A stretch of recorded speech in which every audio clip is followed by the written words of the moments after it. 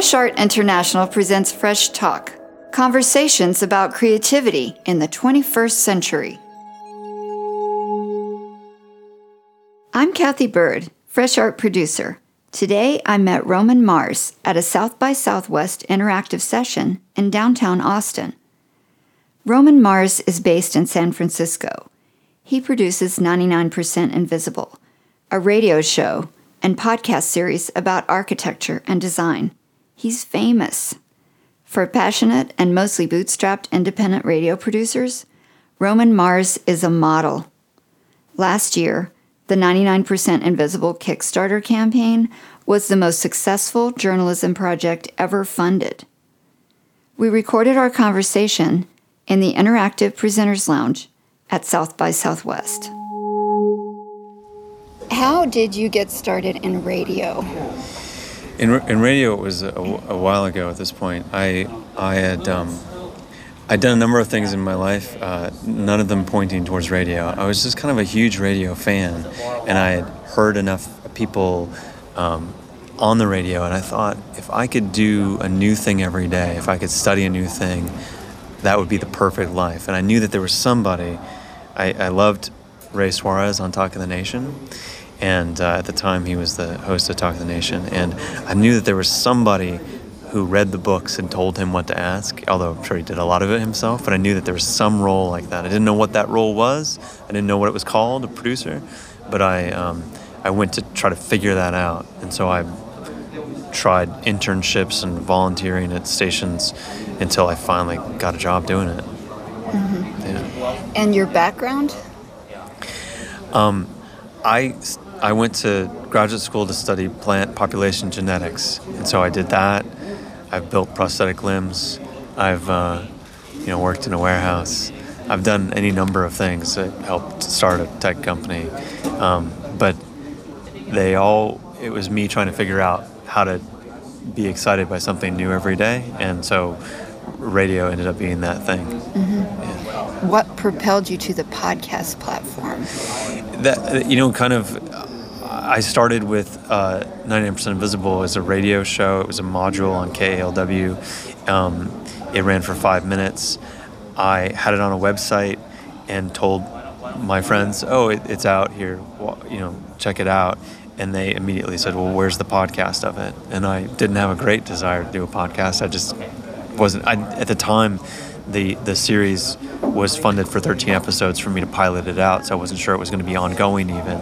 And then so when I started the podcast, it began to take it on its own life as a podcast. Mm-hmm. And so that's how it all functioned. And why do you think podcasts are significant? I mean, it's a great way to learn the craft, to kind of have no real barrier to entry. You can start it, you can do it cheaply.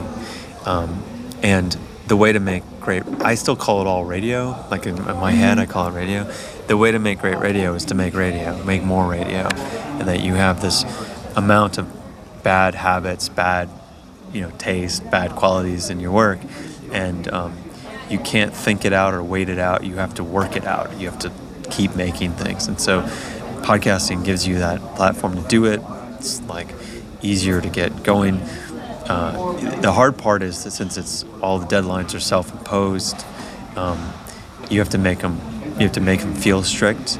I mean, back when I was doing only radio, I think the first time I ever really finished a piece was when I had to put it on the air, and so you have to figure out when to stop. But I think it's a great place to work, and I think the connections I've found, like public radio has this great relationship with its audience. It's considered much more like intimate and close than typical other radio or other forms of media. And so public radio takes a great pride in that. I think podcasting is even more intimate, is even more connected to the audience. And so if you're used to dealing in that space where the relationship feels very personal, then there's a great opportunity in podcasts to work on that stuff and engage with the community. And hopefully they will support you financially and in all other ways to make you have a successful show. I asked Roman about how he designs the 99% Invisible series.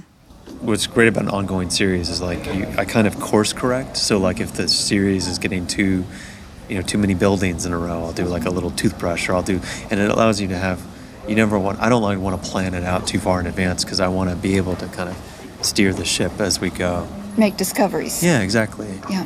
What about the length, minutes per podcast? It's totally variable. It's really variable. I as someone who had to constantly either cut to fit or fill to make time on a radio show to fit an hour, to fit that format, I was just like, I'm liberated from that. So I never spend time cutting things down anymore. I make it so it's tight enough to be good. It doesn't overstay its welcome. But it's about it being a series of irregular length things, and I think that format is fantastic. I love it. I share that format. Yeah. What podcasts do you listen to yourself? I know you said in the talk that it's really important people look to see what you're listening to. So I'm curious. Yeah, I listen to a lot of public radio things. So like On the Media or Radio Lab and This American Life. I have sort of native podcasts. How to Do Everything is friends of mine who work on Wait, Don't Tell Me. The Truth by Jonathan Mitchell is sort of like updated radio drama, which is really brilliant. This one called Love and Radio by Nick Vanderkolk is also just really intense stories, kind of in this sort of, I think he's pretty well inspired by Joe Frank. This really intense, deep stories are impeccably sound designed. I like the movie review podcast from BBC 5 Live. I run the gamut, and I have to listen to a lot of stuff from my job, but I still listen to hours and hours more of that a day than I am required to. It's my favorite medium. So tell me about why you chose the subject you chose. Why did you choose architecture and design? I chose it was kind of by chance, actually. The radio station I do a lot of work with, KLW in San Francisco, had a mutual friend in the AIA, the American Institute of Architects, San Francisco, and they had sort of approached me because a lot of my job as a consultant is I work on new radio shows and I get them launched, and I sound design and launch new radio shows. So they'd asked me, what do you think of what an Architecture Minute type little broadcast would be like? And I thought about it a lot, and we worked on it some. And rather than hire someone to do it, I had a great interest in design and architecture, and I broadened the whole idea to all of design rather than just architecture. I decided I wanted to do it instead of hiring someone else and sort of handing it off to work on being a host again, to work on writing. I do a lot of sound design, so writing was fun. And so I just thought it was, and I surveyed the landscape, and I just saw there was nothing really doing what I wanted to do. And so I just tried to fill the niche. I wondered when Roman knew he was onto something. With the show, I kind of felt it right away. I felt it before, when the name 99% Visible came up, is when I felt like I know how to do that show. It wasn't like I didn't know how to do the architecture show necessarily. I knew how to do a show about the things, all the thought that goes into things that people don't think about. I knew how to do that show. And then I surveyed things, and I just kind of felt like I just kind of knew it would be good. I don't know, and that doesn't happen to me very often. And so I didn't take other jobs at the time to build up the show, thinking that in sort of the entrepreneurial sort of journalism world, I wanted to make a go of it, trying to make money at it. For some reason, it all aligned because I'd worked on every type of public radio show in existence. This seemed like something that other people weren't doing exactly the way I wanted to do it. So to me, it was kind of immediate, actually. It was weird. It was unusual for me to have that feeling. And how did his funding come together? A design company right away sponsored it, called Lunar, who did the first set. And then they signed on for a second. And it didn't cover all of the material. It didn't cover all the costs. But I did it at nights and weekends, and I just tried to make it work. And I found little underwriting here and there. And then I would just, as the audience was building, I went to people on Twitter and I said, do you have a company? Can you help?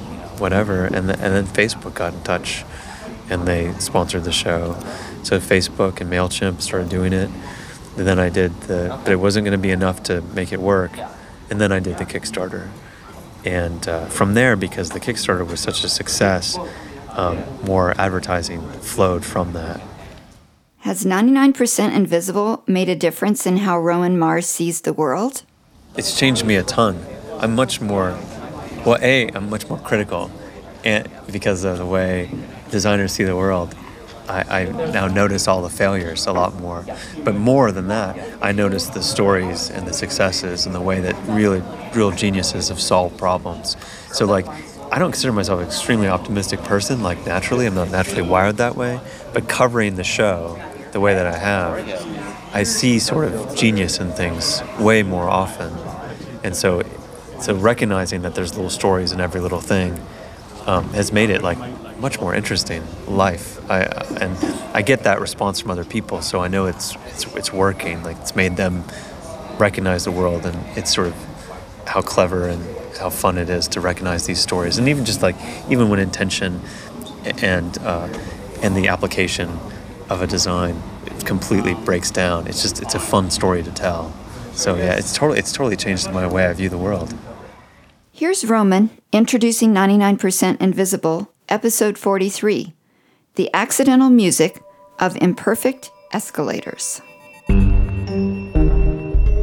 Ever since the Industrial Revolution, when it became possible for products to be designed just once and then mass-produced, it has been the slight failures and imperfections and the individual wear and tear introduced by human use that transforms a quality mass-produced product into a thing we actually love. Your worn-in blue jeans, your grandmother's iron skillet. The initial design determined its quality, but it's their post-manufacturing imperfections that make them comfortable, that make them lovable, that make them yours. And if you think a slightly broken escalator can't be lovable, well, maybe you haven't been paying attention. I'm Kathy Bird. You just heard Fresh Talk with Roman Mars at South by Southwest in Austin, Texas. Fresh Talk is downloadable on iTunes. You can find us on Facebook, and I tweet every day at FreshArtINTL. Find out more about us on FreshArtInternational.com. Thanks for listening.